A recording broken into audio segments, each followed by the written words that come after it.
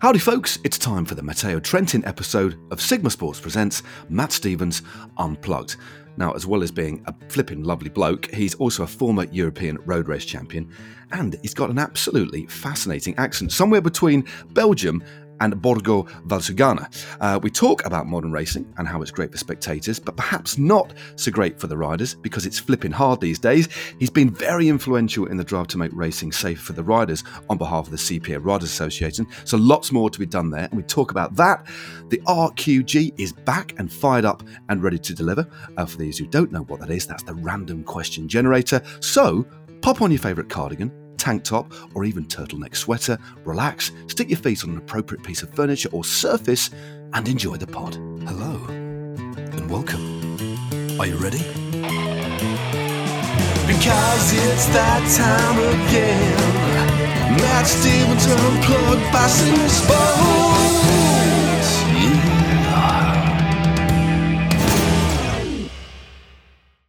UAE Team Emirates Matteo Trentin is a powerful classics rider with a kick that puts him firmly in the sprinter category too. He's got a host of impressive victories in his palmares, including stage victories at the Giro and the Tour de France, as well as the Vuelta. He's done them all, but his proudest achievement to date is winning the European Championships in Glasgow in 2018. Apparently, he just loves deep-fried Mars bars. Now he's an advocate for rider safety and takes his role very seriously, but what is his favourite cog/sprocket? We get to the bottom of all the big questions in the next hour and a bit. Check it out. So, Matteo, thank you so much for coming on the podcast. It's really, really good of you after a really busy classics campaign to take the time during your relaxation period to chat to us. So can you tell us, just for the listeners, where in the world you are and what you can see immediately around you? What room are you in? What's your view? So currently I'm in Monaco, so south of France to be precise. If I look on my right side, I can see my television going on with the Netflix kind of series that my girlfriend is watching. Okay. big mess from the toys of the kids. Okay. On my left side, you can see like a coffee machine, bottle of oil, a little bit of coffee capsules, and basically the kitchen. And just behind me, it's the terrace, so with a little bit of sea view. Quite windy, looks like trees are moving, but sky is quite clear. So yeah, nice day to stay inside. Good stuff. Good stuff. That was I must congratulate you. That was a very, very good description of. So everybody now can really sense where you are and they can relax before ahead of the conversation. So yeah, I made a lot of school trip in the bus. So the guy with the microphone will say, on your left you can see the country, these kind of things. Maybe in the future, Matteo, that could be a job for you, as a tour guide. What do you reckon? Yeah, imagine. No, not really. No, okay. Too much. I can be the tourist. Yeah, that's far more relaxing, mate. But no, Matteo, just starting off, you've had a really good start to the year, haven't you? You've done you packed in a lot of racing already, although it's been a difficult, challenging year. We've still had a lot of races, but when you look back on your kind of classics campaign for 2021, are you pretty happy because you've been one of the most consistent riders out there? Yeah, let's say it was one of the best in terms of top results because I got 2 podium at the end, one in Gandwevelgem and one in Brabantse-Pijl. Yeah. On the other hand, I'm not completely satisfied because a lot of I don't like to call the bad luck in consideration because it sounds like an excuse. Yeah. But like in 3 races, so Flanders, Harelbeke, and Waregem, it was proper bad luck when I was basically, especially in Flanders, I was in the front group. So minimum I would play for a 3rd place if it's if I would stay with that group. So for sure it could be something more than what I really achieve at the end. But yeah, as you say, I was consistent. I was there, and even with the bad luck, except for Flanders, I always managed to come back on the front group. But of course, with this kind of cycling, you cannot have any single problem, especially in the Kobe Classics, as the race is so hard and so early. Also, we always start racing like 70 or 80 kilometers to go. Yeah, it's incredible. As a fan of the sport and as somebody who's still involved, and obviously I commentate on a lot of the races, so I actually did commentate on Amstel, Brabantse, and also Gent-Wevelgem. And but also I'm a big fan of the sport, and I've noticed over the last few years, especially maybe actually last 2 or 3 years, and we were talking before that you came on air, how differently the racing is these days. You've got these young riders coming in, but also the tactics are different. People are far more aggressive. The racing is it fair to say, far more explosive and difficult to control?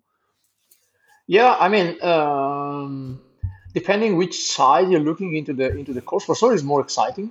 Yeah, First of all, and also let's say the normal script that was in the Born and Cancellara time is kind of gone. yeah, So now with these young kids coming in, especially they come from different disciplines. So they come from track, from cyclocross, from mountain bike, and they have this 1.5 hour in the red zone. So they can really use it as a strength point compared to other riders who only come from broad racing. So they maybe have more endurance, but but maybe they don't have this capacity to stay in the red zone for so long time, and they like to be aggressive too. yeah, So I have to say it's more exciting, and on my point of view, for me, it's a better way to race because it's more in instinct, it's more on pick your moment, and it's more about tactically. It comes more difficult because then you really need to pick your moment good. You don't have your teammate around you, so if you take off quick step, they always have a kind of strength in number. For all the rest, is like one by one, man vs man. yeah. And the thing is, I mean, a team like Quickstep, having you rode for them for several years, didn't you? Blimey, it's from 2011 through to 2017. 7 years. So yeah, so you must. We know they're the best at what they do in one days. I mean, they always managed to do that. But I guess with that little bit of, although you wouldn't know what they're doing from one day to the next, you're one of the riders that understands how they operate, don't you? I mean, having been there and done it with them. Yeah, of course, of course. Especially having done the classics so many years, and they always, the team that everybody looking at. So, but the good thing of the classic is that even if the parkour change year by year, small little new climbs or new approaching, there are a few races like, for example, E3, where you need to be in the front at a certain point, and if you are not Yeah, there, then your day is a chase day. So it's not only them, of course, but at the end of the day, most of the time they dictate at least when the race explodes, and yeah, then it's up to you uh, to decide where to go, how to do, and how to pace yourself through the race. yeah. I mean, we've talked. I want to talk a little bit more about these kind of new riders coming in. And I saw on Instagram a couple of maybe a week ago. You said that you felt really old, and you're only you're only 31. you know, but Yeah, but you seem to be. You've been very consistent, as we said, but you seem like you're having fun when you're racing. And then when you broke away in Brabantse Pijl the other day, you went solo for maybe 15 k's or something before you got caught by Wout van Aert and Tom Pidcock. But and at the finish, you were, although you, of course, you'd want to win, but you still came third. You seemed like you were having great fun racing your bike. And that's really, really important, isn't it? yeah, yeah. I mean, as I said before, racing like this is more exciting. So I feel more like when I was racing as an amateur in Italy. So the race is controlled until a certain point. When the race explodes, if you are one of the best riders, then you find yourself in the front, and then you just keep racing. And sometimes it was happening in the past, and that was the kind of race I like the most Yeah. because it's just about legs and about also instinct and tactic. And at the end, I have to say in Brabantse, but also the same it was in Gand-Wevelgem or also in other races, even E3 before I got a flat Yeah. tire. It was just pure racing, and I think it's nice. As you say, I'm also like a fan of cycling, and being there also with these phenomenal kids in the front is a good thing. Yeah. I mean, and what would talk to us about the finale of Brabantse Pijl, because you clearly really read the race very well. I mean, that race and Amstel, although Amstel was on a different course, that course in Brabantse Pijl, it lends itself to racing at the front. You kind of can't wait, can you? If you go on the offensive, okay, you have to invest and spend a bit more energy, but that is the place to be at the front of that race, isn't it? Yeah, I mean, when I went solo, it was just a matter of occasion. Like we rode back pretty easy, not easy, but pretty fast on the counter attacker with Vogt and Pitcock. And then one moment they were actually the guys in the we split it again straight away. So the guys who was in the counter attack, they were actually looking at us. And it was just a moment where Tom was sitting in the back, and it was just me and Wout swapping in the front. Yeah. And he just left my wheel, and I found myself when I turned back and I looked, and it was actually it was publicity on the TV, I think. Right. So I just looked back, and I got this 20, 30 meter advantage, and through my mind was, okay, if everybody just looking at them too, they're probably too strong on the next climb, so people are gonna sit in their wheel, and then if I get 40 seconds, they don't see me anymore, and it's gonna be really hard to ride it back, even if it's them two. They're gonna drop them on the next cover climb, and it went like this, Yeah. except for the fact that everybody was riding behind. Yeah. Yeah. Yeah.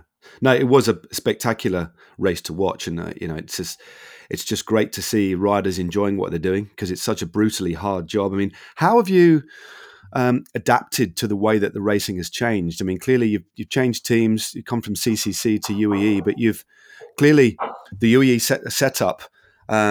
We saw yesterday, of course, Tadej take his first monument, winning Liège, Bastogne Liège. But there seems to be a really, really good spirit within the team, and you seem to have fitted in really, really quickly. How's that kind of happened? It must be a good kind of. What kind of makes that? What kind of makes a team? How you've kind of managed to infiltrate the team really, really easily. How can you explain that to me? Because it seems like you just haven't batted an eyelid. You just come straight into it and have been racing at a really high level. First of all, you have to say we are only 4 or 5 new guys in the team. Yeah. So actually, the main part of the group is already there from few years.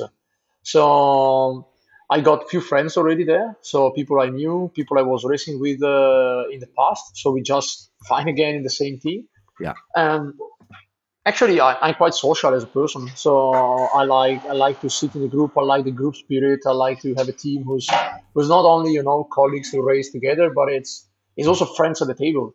Yeah. And when you sit on the table and you have a good conversation, not only about cycling but about anything, and you have a good laugh, and you actually had to leave for going to sleep without being bored, that's a good atmosphere in the team. Yeah.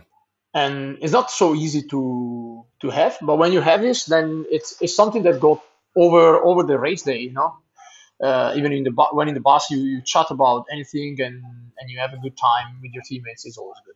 Yeah, you can. It's a very, very important thing to have, and it can, for some teams especially, it can take quite a long period of time to kind of for riders to gel. But it seems for you when you look at your results this year, they've been very, very consistent. Obviously, you're lacking that win, but you clearly feel very happy and very, very settled within the environment. Yeah, yeah. That's true. That's true. I think we got also, let's say, we got like a clear goal for the classics. With even with this difficult time, we got the luck to have a kind of preferred corridor to do some preparation race. So, and the group of the classic was more or less always in the same races. So me and Alex and the group of the classic, we almost do the whole calendar was everybody together. So that's also helped to be more connected with the guys you're racing with. Okay. I mean, I want to rewind a little bit and go back to when you first started racing. Actually, you talk about cyclocross. You were Italian junior cyclocross champion, weren't you? Yep. So any plans to maybe do a little bit of cyclocross just to fine tune your skills? Except for 2020, I always did a couple of races of cyclocross through the winter when I go home for Christmas. Okay. I always do a couple of races that friends organize, still from my youth time. So regional races, where I was going to race when I was a kid. Yeah. And it's always nice to find back, friends, old friends that you never see in the whole year. So I hope this COVID finally gonna let us do what we like to do. For this year, I had to skip it. They did the race, but to be honest, the fact to go on the race and maybe just sit in my car and don't have the possibility to hang out with the people wasn't really for me. So I decided to like quit this year for the cyclocross and maybe give it a go again next year. Good stuff. Good stuff. So what's your first memory then of riding? How did you get involved in bike racing? Can you remember the first time as a kid you rode a bike? So actually in Italy you can start to go for kids racing when you are 7. Okay. So I started at that age, basically because I was a disaster on the bike. I was always on the ground, so Okay. with my parents. The house of my parents is really close to the multi-sport center in our hometown.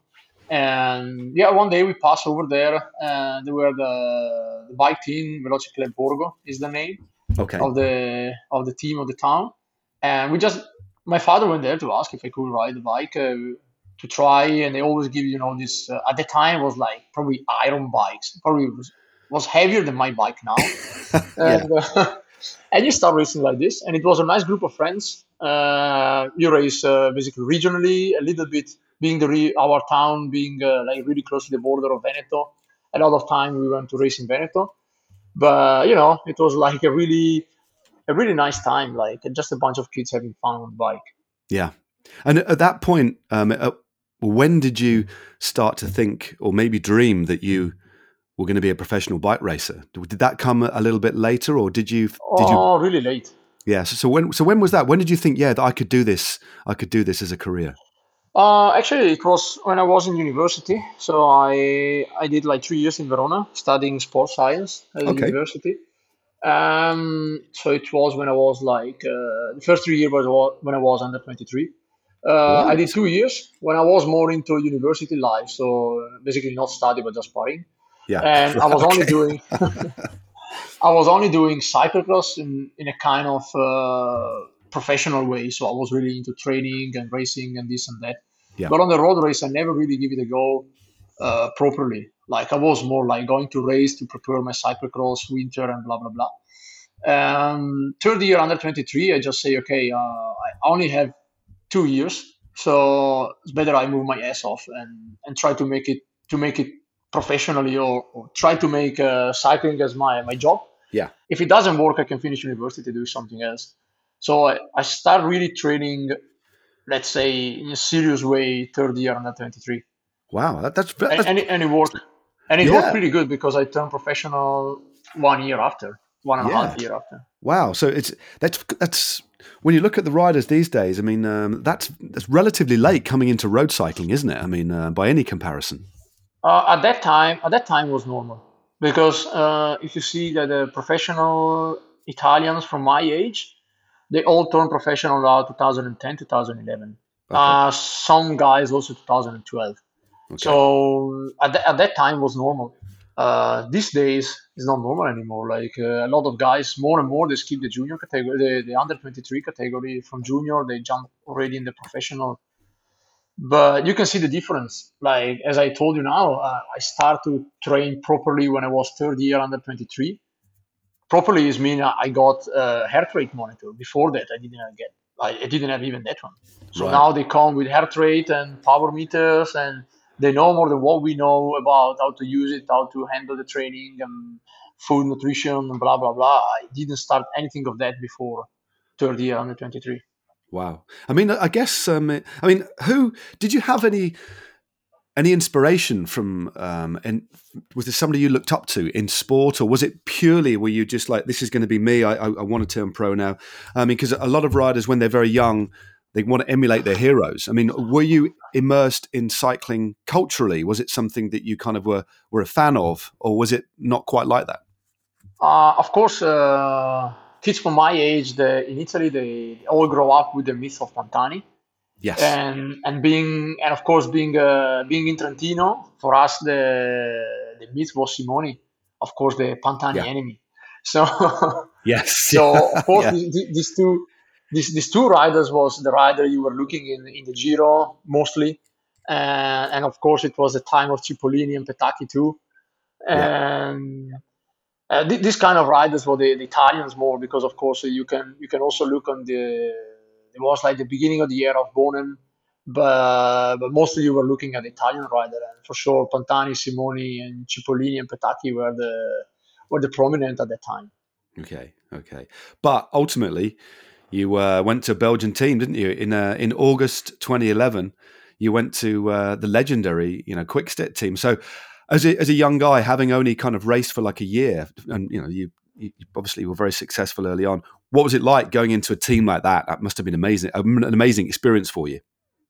Yeah, of course. Imagine passing like actually from a regional or maximum national calendar, because in Italy we don't go like the GB team to race abroad, to go in other country to race. There is Yeah, plenty of race in Italy, and especially at that time we got like the GB team, the Russian team, the Australian national team, Mexicans. A lot of nations decide to have like a house in Italy and bring their the best riders to race in the race we do.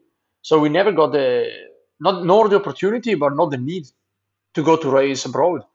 So for me, it was already starting. Oh wow! First race in Belgium, second race in Germany, third race in France. So it was already kind of more gypsy life compared to what I was going yeah, or I was used to have in the past. yeah. I'm just looking at the team now. Uh, Tom Bonen, Chavanel, Devenans was there, Stiegmans, Stibar was still Nicky Terpstra. It's just amazing, how many riders Yes. have had like long careers. Yeah. Was actually, but that was the core group for the classics, Yeah, and starting from 2012, it lasts for a long time because yeah. all the names you say is they at least from 2012 to 2016. It was actually me and Chavanel were the only two not Flemish rider in the group, Yeah, and sometimes Tony Martin in and out was Tony. yeah. But for the rest was, as you know, Nicky was the only not Belgian, and for the rest it was all the big Flemish guys. Because it's wonderful when I speak to you. I want to hear you speak because obviously you speak exceptionally good English, but you're Italian. But you almost have a bit of a Flemish accent in there. Well, when you talk English, it's really you can tell you've spent a lot of time in Belgium. Yeah, yeah, it's not the typical Italian accent. No, that's what was your relationship like, if you don't mind me asking, with Patrick Lefebvre? Because obviously he's an absolute legend. How did you get on with him in the early days? Oh, quite good, quite good. I have to say, he didn't approach me before. Before I signed the first day I saw him when I signed my contract in Quickstep. But he's a really good guy. He's a clever guy, and also you can see he can always build a really good team, uh, even if it looks like he's not. Yeah, The really good thing of Patrick is that how he can build a team together and how he can motivate every single person in his team, not only the athletes, starting from the guy who's taking care of the service schools to the sport director to the riders. yeah. And that's actually the strength of Quickstep is also having him on the top. Yeah, he really is a phenomenon. I mean, year on year on year, regardless of the kind of financial situation, he does instill. He's got that consistent ability, hasn't he, to seemingly inspire all the riders, but not just one or two of the bigger riders, the more famous riders, but everybody within the team. It is quite incredible. I mean, when you Yep. look back at your career so far, and you're still only 31. Hopefully, you got quite a few years left in the peloton. What's been the biggest change in the peloton and the way that as a professional rider you've gone about things? What's the most biggest difference since you started to now? Uh, Probably the professionalism of every single rider in every single team.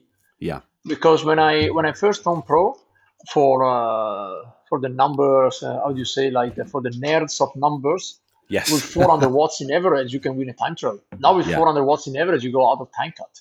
Yeah. So it's it's really changed a lot because actually I remember Alex Dowsett put a picture on Twitter a few weeks ago or a few months ago of himself winning a time trial with a horrible position and horrible garments. It was horrible to see, Yeah. and he could still winning a time trial like this. And if you see how the proper pure time trial is racing now, it's like a Formula One now and a Formula One from the 70s.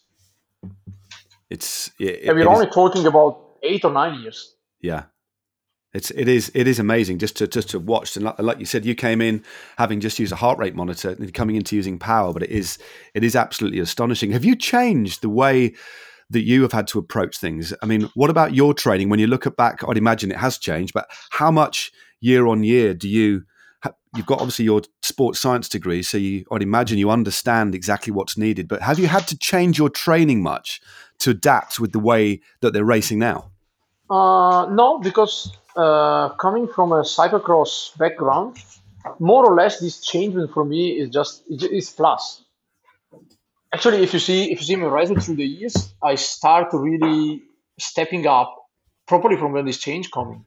Yeah. So this style of racing um, is more actually glued on my characteristic.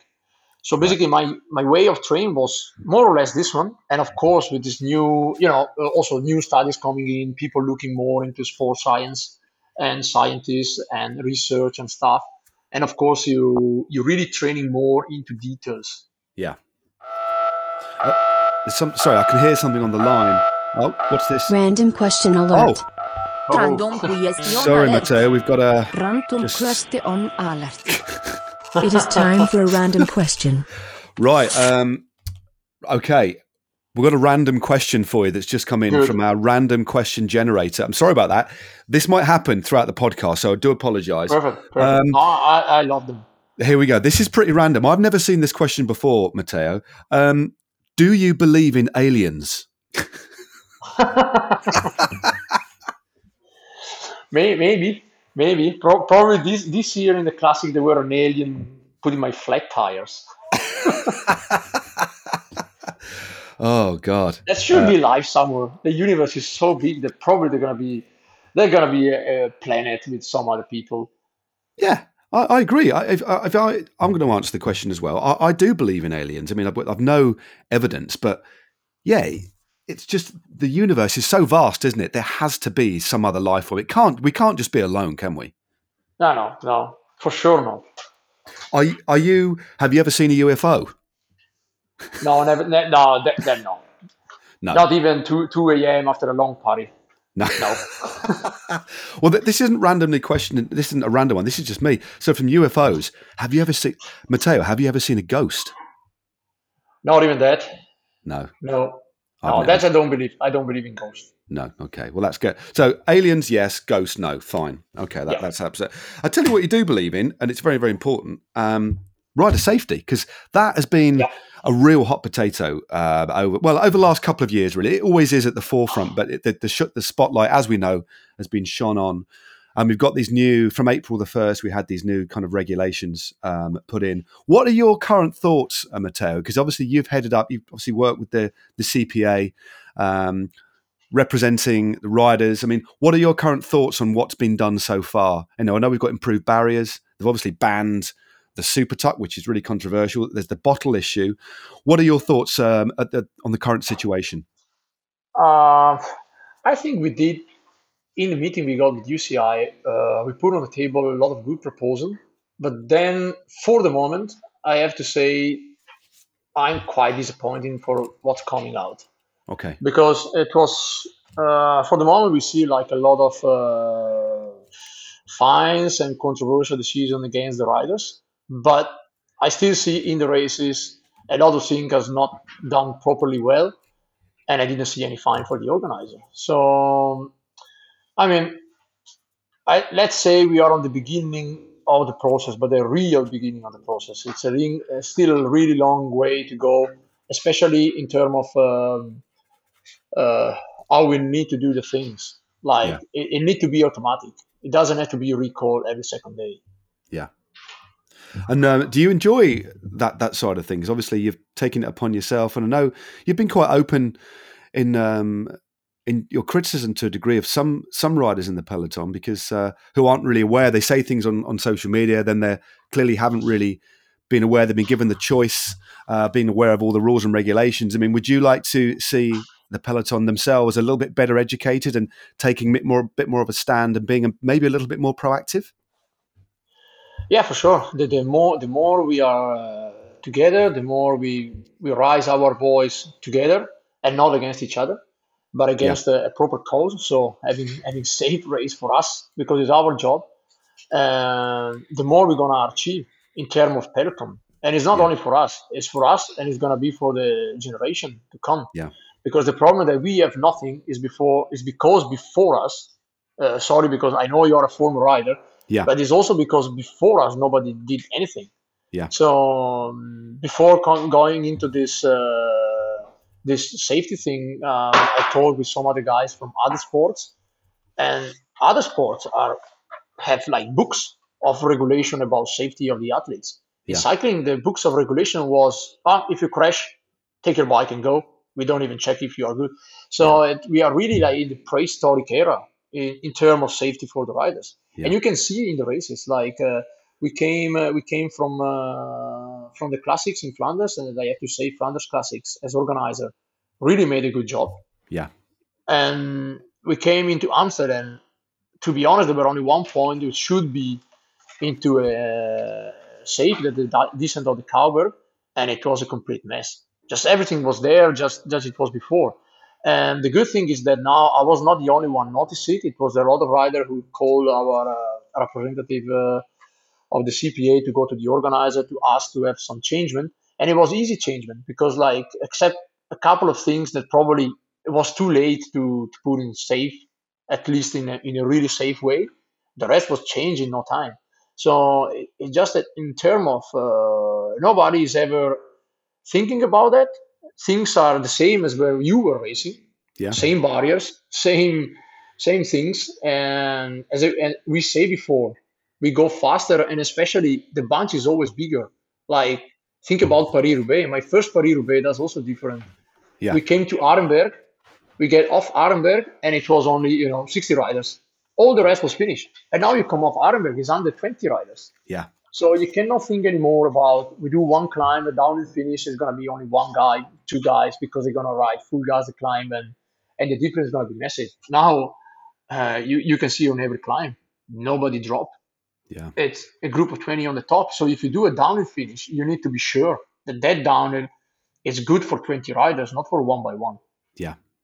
So, I mean, in terms of change then, I mean, what would you like to see? I mean, I know it's a really interesting phrase that you use, almost in prehistoric times compares to other sports. So essentially it's the modernization of the safety issues, isn't it? You're getting it, is that what you kind of want more of? What change do you want to see?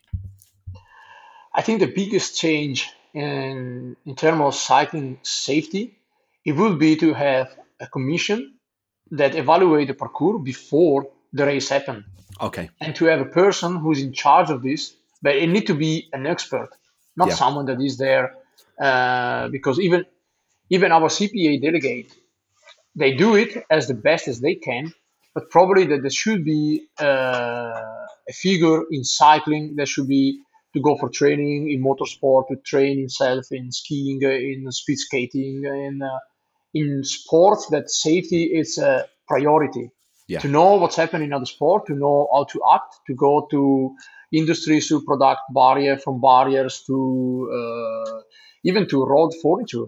Yeah. To actually make it as safe as possible. Of course, cycling is an outdoor sport, and we are due to roundabouts and road furniture. We cannot control every single thing, and nobody asking for that. Yeah. But what we need to do is do everything at the best as we can to avoid the Tour of Poland Jakobsen crash too. Of course, yeah. And it was really close in France already. So it means that 1 year apart, nobody even learned anything. Yeah. No, it is interesting, and but it is going to take time, isn't it? And there's it's not a change. It's not an overnight change. Exactly, but with a goodwill, you need to will to do that. Yeah, everybody needs. Like organizer riders and especially UCI, because it's the only organism who can legislate. They do the rules for cycling. So if they do the rules and they also the controllers. So if someone make it bad, it's not only the riders, it's also the organizer. And for the moment, it's only against riders. At the moment, it's the easiest way to put the point. But I think there is a lot of things that need to be pointed out. Yeah, there certainly is. There certainly is. But it's good that you've kind of taken a stand, because it's long overdue, as you say. It's just it's a shame that there has to have been somebody nearly. Well, we've had fatalities in the past in our sport, as we know, but it's a shame that it has to taken somebody who's been critically injured before action's taken. It's about being preventative, isn't it, and reacting before than reacting afterwards. That's the key here, isn't it? Yeah, exactly. And with this, I don't say organizers are bad persons and they do it because they don't care about our safety. But it's if you grow up your whole life as an organizer to don't look at certain things. One moment you need to accept that someone come to you and say, "Listen, we need to do it this way," Yeah. and because it's better like this. Yeah. And this is the missing ring in the process for me. Sure. Even for the riders, I know that the super TAC ban is controversial, and I wasn't in agree with the banning. But at the end of the day, we need to look at the bigger picture, and I think at the end, nobody missed something. I mean, Yeah. it's a rule for everyone. Yeah. So if maybe someone miss a little bit of advantage, but at the end, you can find other position to go faster the downhill and a little bit more safe. Yeah. Fair enough. Fair enough. Change the subject entirely. If there were to be, Matteo, you had a big budget, a sponsor came to you and said, Matteo, we want to make the Matteo Trentin Classic race. Where would it be? What would the course be like? Well, for sure. I don't know, because I always love to win Strade Bianche, but it's too hard for me. Right. So I would probably make a Strade Bianche myself edition. Yeah. So a little bit more less climbing, maybe a little bit more long, and put it like completely to my needs. Because it's a super nice race. Yeah. But fairly speaking, I don't say I cannot win, but I need that everything need to be completely straight that I can win that race. Yeah. So you think it'd be like a long, maybe 250k gravel, but maybe climbs a bit more like Flanders than Lombardy or Liège. So smaller climbs, but more gravel. Yeah. Yeah, I mean, maybe a bit longer race than doesn't have to be 250. It can be 220. Okay. So already 40k longer than now. All the climbs who are in are good, except the Tolfe. Okay. And, and the final. Okay.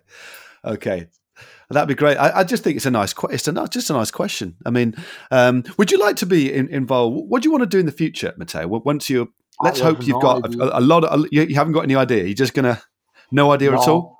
No, now with my girlfriend, we have a company who's doing bike experience. Okay. Exclusive. Oh my God, English.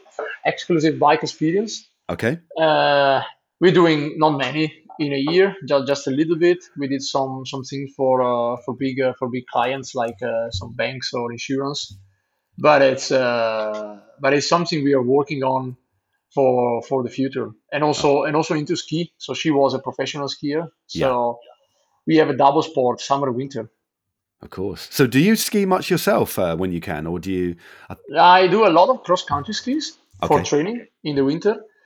Downhill ski, not much. This year, I have to say, I did a lot of mountaineering because, of course, it was snowing a lot for the first year in a while, and it was just beautiful.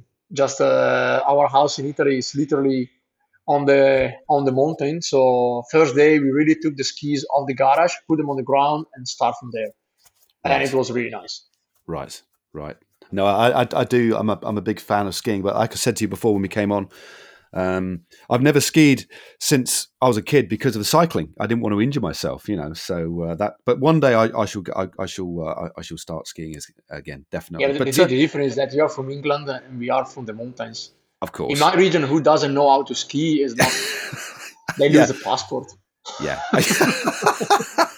I was pretty. Actually, I did my first. We were in Austria. I can't remember exactly where we were skiing, but I won. We did a slalom at the end of the week, and I won. My sister won her race. I won my race. My first ever. It's only for young kids, like we were just beginners. But yeah, I won once. My only race is just. Yeah, you never know. Mate. But yeah, I mean, how do you like to relax then? Okay, not skiing, not cycling. How do you relax, Matteo? And can you tell us something about yourself that you like to do that maybe you haven't told anybody else before? Something a little bit unusual about yourself. Yeah. Normally when I'm home, I like to relax with my kids. So bring them to the park, or when we are in Italy in the trees to have a walk or to play with them in general. Yeah. To the sea, like in Monaco, we are lucky to have the the sea just next to us, so I Yeah. really like to swim. Yep. Not even in the summer, even if I'm training. A lot of time we go to the sea, and I like to do my 20 minutes swimming, probably 500 meters, so pretty bad. And I like to do that. And barbecuing is Oh, also yeah. something I like to do. Okay. I do like a nice barbecue. What would be what's your favourite to put on the barbecue then? Are you kind of, is it beef or is it lamb, chicken? What's your favourite thing to do on the barbecue? Actually, beef is always really good. But if you come to my region, the king of the barbecue is always the pork, because you have Okay. sausages and I don't even know. There is not a translation. Is And it like boar? Is it like wild boar you have a lot of in that area? Because no, in Tuscany there's a lot of boar, isn't there? They eat. yeah. We don't have it in my region. Actually, we have more like deers Okay. and this kind of animals. Okay. Like wild animals is more like deers and these kind of things. But we Okay. normally do like goulash Oh with yeah. that, so that's also really good.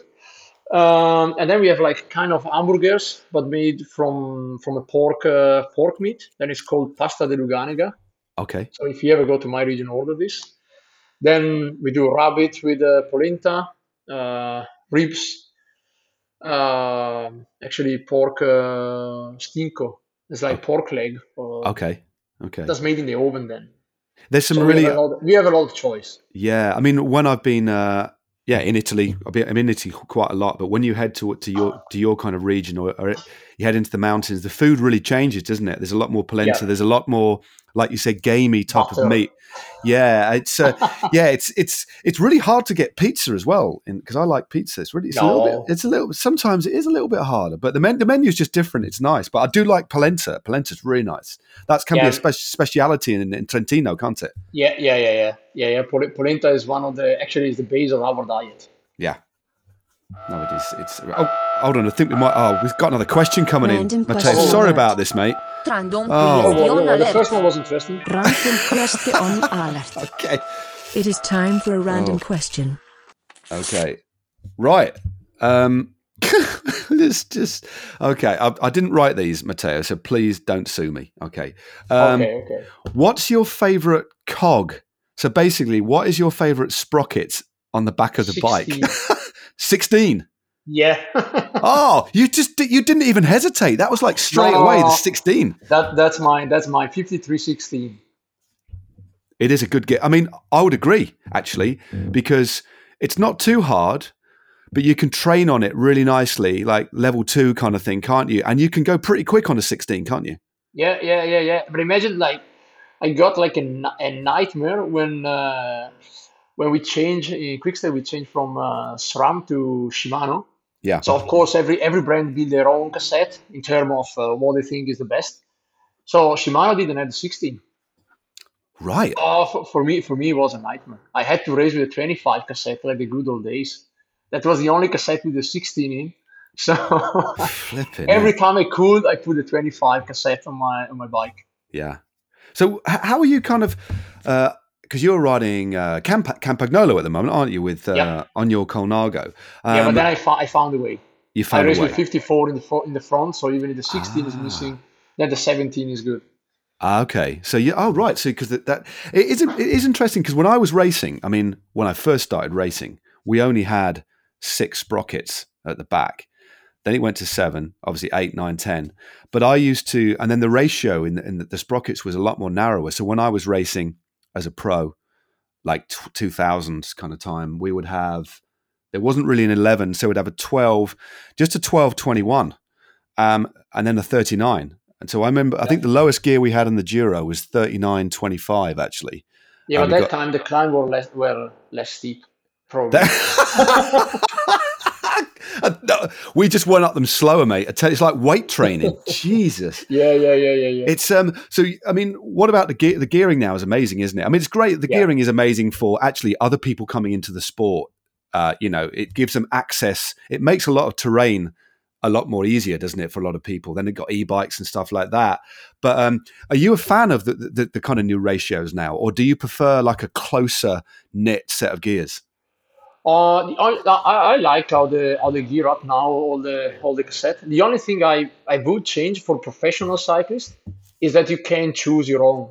Like if you remember in the past, the cassette was made one by one. So at Yes. the end, you just have your own. Like I remember when I was doing cyclocross, I was changing gears continuously, Yeah. depending from the race. So you always change. Maybe the race where a lot of climbing, you put a 30, or oh no, at the time it was only 28 or 29. 30 didn't exist at the time. Yeah. And you could change all your basically your cassette. You can change your cassette continuously. Maybe one day you put 11, one day you put even a 13. If you Mm. know you didn't need the 11. The only thing I would change now is that coming back into that system somehow, because now with a super light cassette, of course, they need to be there from one block or maximum two.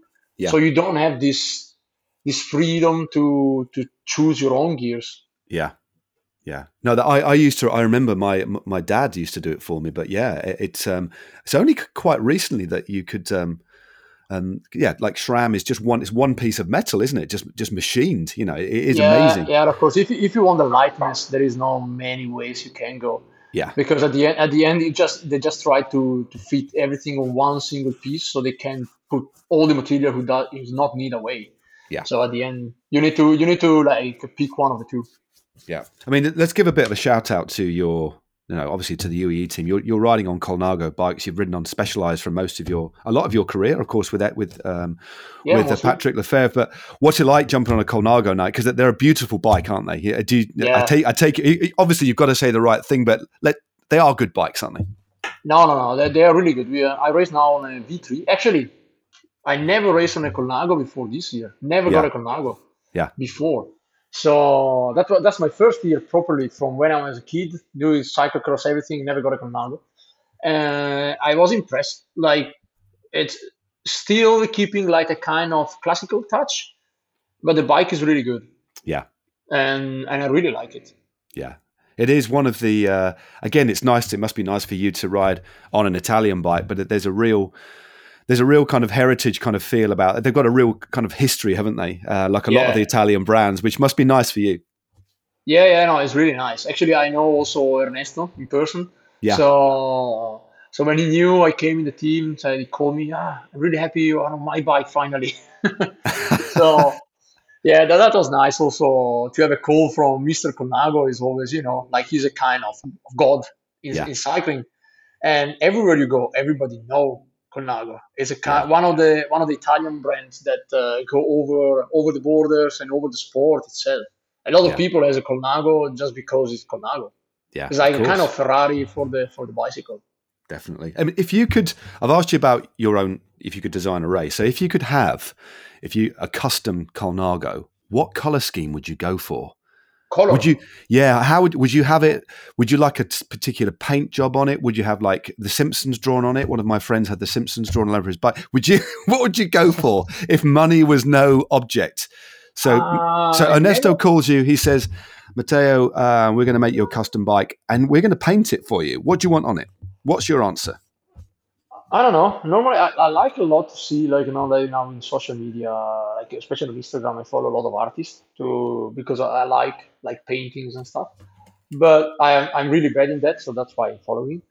I have no idea. I would probably go into a deep research on what I really like to do on my bike, Yeah. but probably some arabesque stuff, maybe one of the tube only, and the rest I Okay. will leave it. I will leave it with a nice Colnago, big big, like big strip like Colnago there, and something on the fork, that's for sure. Okay. But Okay. the bike it will be a C64.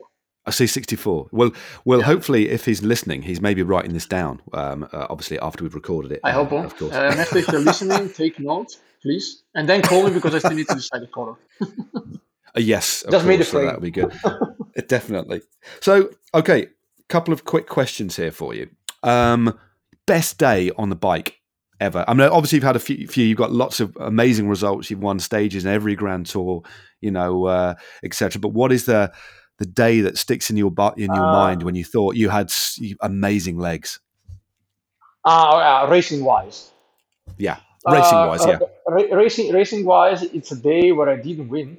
It was in Plouay, 2019. Okay. We got over the first gravel section. I got a flat tire.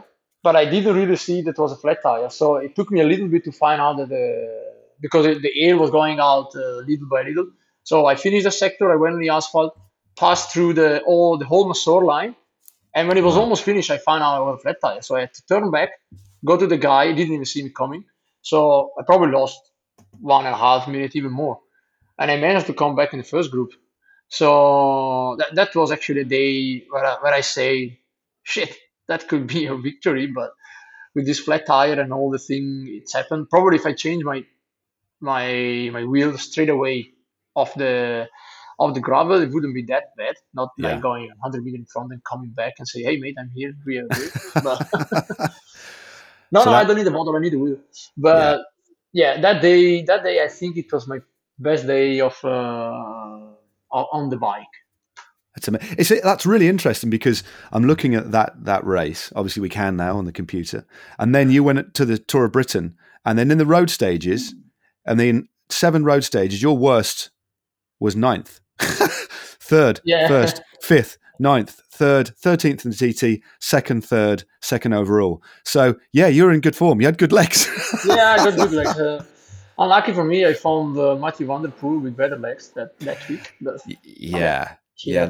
that must be to come up against him. I mean, what can you do? I mean, there's not much you can really say about that. But and then of course the World Championships. I know it must be hard for you to talk about the World Championships. No, but not really. It is what it is. But I was there. I was watching along with everybody else in that awful weather. It looked so hard. Just the course was obviously hard, but the conditions were brutal, weren't they? Yeah. The condition. I think it was one of the hardest I ever experienced as a bike rider. Yeah. Probably harder than that. You can mention the 2 Milano Sanremo, the one with the snow and the one with the rain. Yeah. But because of the length, probably more than the hardness of the race, the length in the rain and the cold for sure took its toll. But I think Yorkshire, it's standing properly on the podium. Yeah, no, definitely. I mean, what about, so best day on the bike we've talked about. What about the day that you suffered the most in your career? I mean, again, thing is with pro riding, there's a lot of suffering in cycling, isn't there? Pretty much every race you suffer. But what's the day that sticks in your mind the most? The day I went home from the Tour de France 2017. Okay. We did it was I don't remember the region actually. We did Col de Biche or something like this. Okay. And as it is air attacking the downer, it was wet with actually quite a bad asphalt. And I always leave in this kind of condition. I always leave a little safety gap in front of me. Because actually I'm good in downhill, so I don't need to be strict in the wheel, especially with someone attacking. You never know what's happening in this kind of condition. Yeah. But all the climbers was panicking because I was leaving like this 50-meter gap. And they were just passing me to get in the gap, but we were quick and they were sprinting. So at the end, one guy sprinted a little bit too much and he just crashed the guy in front because he couldn't brake. Okay. And we went all down and I hit my left hip on the ground that I already crashed 3 or 4 days before in a sprint. Okay. So basically I couldn't pedal until the bottom of Col de la Biche. I did completely along from there to the finish and it was 110k to go. Oh my God. And I finished 2 minutes and a half over the time cut. This was in Chambéry. This was to Chambéry, wasn't it? When Rigoberto Urán won the stage, I remember. Yeah. I arrived when the finish line, they were basically dismantling the finish line. They were taking away. I said, there is one rider still. It was 45 minutes later or something. Brutal. But honestly speaking, maybe it was better that I went home. Yeah. I couldn't walk for 3 days then. Yeah, that does happen, doesn't it? What about of all your career wins, which was the sweetest victory? Which do you look back on with the most pride? European Championship in Glasgow. Yeah. Because I broke my rib in January. I broke my spine in Paris-Roubaix that year. Of course, yeah. And it was I came back in Rhodesia, in Basque Country for 1 day race. Then I did Poland and then I did the European. And actually it was like main plan for the day after I broke my spine in Roubaix to get back and be in shape for the European to try to win the race. And I actually succeed. And actually the podium is pretty nice. Yeah. So me on the top, Van der Poel on the right and Van Aert on the left. Not happy because I'm on top. Not many has that picture, eh? No, I was going to say that was a tough day. I mean, I remember watching it. It was obviously up in Scotland in Glasgow, bad weather, and really it was almost like a kermesse, wasn't it? That the course was so technical, wasn't it? Yeah. Take off the almost. It was like a kermesse. Even a little bit too much for a professional bike race because it was really cornering and twisting and turning all the time. But on the other hand, I have to say, as a national team, we race really good. Yeah. So we started in the front, we sit in the front, we pull the whole day, and it was still the old style European Championship because now it's only around 170 and 180k. It was 240. So it was a long day on the saddle. Wasn't cold because the temperature was still quite nice, but it was raining from kilometer zero to the end. And when you look for, I mean, what are you, 31 now? So in a couple of years, the World Championships is back in Glasgow. The World Road Championships. So that could be interesting. So you never know. You've been, European champion in Glasgow. Why not world champion in Glasgow, mate? Why not? It could be nice. Could be nice. Then I can have a lot of Scottish whiskey to celebrate. You could have a lot of Scottish whiskey, mate, definitely. But I'll hopefully be there. Hopefully you'll be riding for the Italians. I mean, that's a nice question. Riding for in the blue jersey of the Italians. What's it like riding as a team when you're a protected rider? Pulling on that blue jersey, that must be a really nice feeling because, like the World Championships, the European Championships, increasingly, exceptionally prestigious. It must be nice racing for your nation in those events. Yeah, especially in Italy, we have this kind of blood thing on with the Azzurro jersey of Italy. Yeah. And national team, it's especially now in let's say in the classics. I'm more racing in, let's call it the classic team. Yeah. We have actually a good bunch of friends. So even if we never race together, I have to say we manage always to pull up the team racing as a trade team. Yeah. So it's something that not many other nations can do. They always, juggle around between I want to be the leader, no, I want to be the leader. But if it's like this, I can win also, or doing my own thing. And we find a really good balance also in the national team. Yeah. So when we get to the race, we have a clear goal to win the race. We know who's the leader. We know who's the alternative, and we race as a team. So that's make a really good thing, and I appreciate even more because you don't race with the name of your nation many times in a year. Yeah. And it's one shot. Yeah, of course. Right. Question here. Or a request. Can you, for me, sum up your teams in one word? So I want you to sum up Quick Step Cycling team in one word, then Mitchelton Scott in one word, then CCT in one word, and then UAE Team Emirates. So you just have one word. One word. So Quick Step, so Amiga Pharma, Ethics, all their different names. Yeah, one word for your experience in that team and what the team was like for you. Quick Step is hungry. Hungry. Ooh, that's a good word. Good choice. Mitchelton Scott. I have two here. Okay, go on then. I'll give you two. I'll give you two? Okay. Relax. Relax, and funny. Relaxed and funny. Okay, nice. That's nice. Got some good words so far. CCC. Not enough time. Not enough time. There's three words there, but I'll give you that. Yeah, because that was. No votes here. I didn't have even the time to build a relationship with a lot of people there. Of course. So it's difficult to give a word. Oh no, it is a strange year, wasn't it? What a strange year. Yeah. And then obviously you've only been with this team for a few months, but so far it's obviously going good. So how would you sum up UAE? That's a good question because there's not much time. So I didn't race with a lot of guys already still because I only race with the classics team. So of course, yeah. Wait, how do you say in English? Growing. Okay. So we've got hungry, relaxed, funny, not enough time, growing. That's almost like a sentence there, isn't it? I like Try that. to mix up the words and maybe come off something nice. Yeah. I'm sure you could probably come up with a funny sentence there. Matteo probably do a better job than me. We're wrapping up soon, mate, but I've got just a couple more little questions for you. Where in the world is your favourite place to ride your bike? So let's say I put Italy off the chart because I'm Okay. Italian. I don't want to be judged to the guy who only say Italy is the best of the best, even if it's true. Sorry.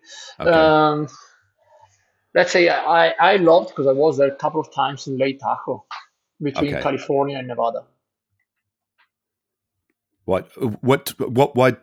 Describe to me why it meant so much. Oh, much to you. it's a massive lake in altitude, 1,800 meters, and there is like a nice loop around it. The water is crystal clear.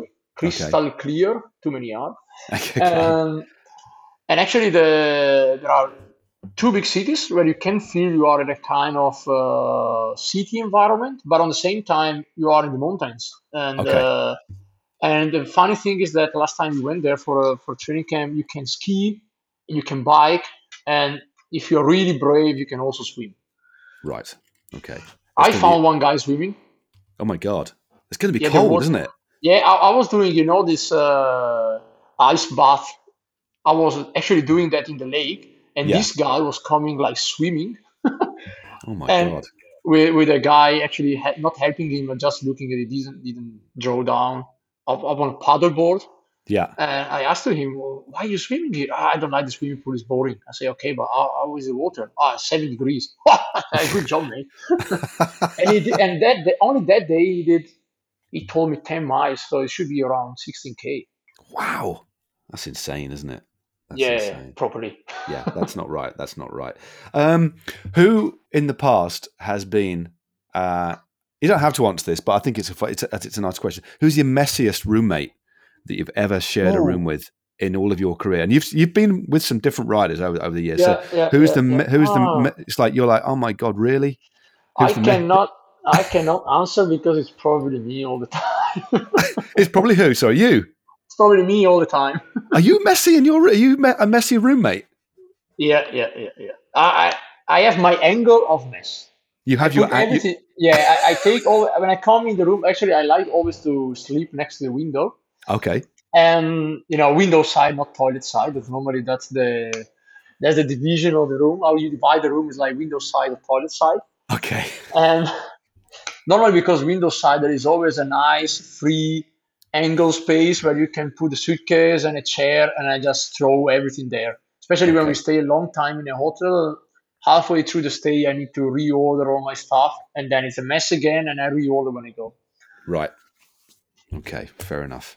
Well, that's good. I mean, that's very honest of you to say that you're the messiest roommate. I was thinking when I say to someone, mate, please put your shit away, but it never happened before, so probably it's me. Okay. Fair enough. Yeah, I guess because yeah. I mean, my messiest teammate was Jeremy Hunt. I used to. He just used to empty his suitcase in the corner of the room, and it was just this pile. That's what I do. You just empty your suitcase into the floor. No, I don't empty it, but when we stay in the hotel for more, like in the classic, we stay 15 days in the same hotel. At the end, there were more clothing off the suitcase than in the suitcase. So probably. Oh God, you'll have to send us. Oh, you're at home now, so you can't do that. Maybe have to send us a photo of one of your messy hotel rooms in the future, mate. But I think we've got in the future. I will do. In the future. I think we've got one more random question generator. Random we've got question one more, alert. and then we'll wrap things up. Question alert. Oh, Random question alert. It is time for a random question. this is a good one actually, Matteo. I hope you like this one. Okay, if animals could talk, okay, which animal do you think would be the rudest? The rudest. Who do you I need to think about this one. Yeah, don't rush, mate. Don't rush. It's the last question. Animal if they can't talk. Is it what? Sorry. Yeah, probably chickens. Chickens. You would never expect that. No. Actually, all the male animals, because if you burn as a male in the animal world, especially in the farm, it's not a good life. No. No. Oh, it Okay. can be a super nice life if they keep you alive to do your own thing and make other animals. But then otherwise you're gonna be meat for eating. You know it already. That's Okay. how it works. Yeah, that's a really interesting way of looking at it, Matteo. I must admit, I do like your logic. I like your logic there. So, are you saying a chicken then? Chicken. You would never expect a chicken to be rude. So probably if chicken is It rude, would then be quite it funny. I would know be we're a, not going to yeah. swear, but it would be quite funny if a chicken started speaking in Italian or in English and just started swearing at you as you walk past. It'd be weird, wouldn't it? It would be very, Yeah, very weird. yeah. I think I'm going to answer that one as well because I quite like it. I reckon it would be a goat. Okay, yeah. I've just got a feeling that they would maybe talk about you behind your back or something like that. I think that Oh, once you've maybe. walked away, they would like take the piss a little bit out of you when you've walked away. Yeah, I think yeah, they yeah. could. I think a goat could be really weird. Really rude. Definitely. Can be.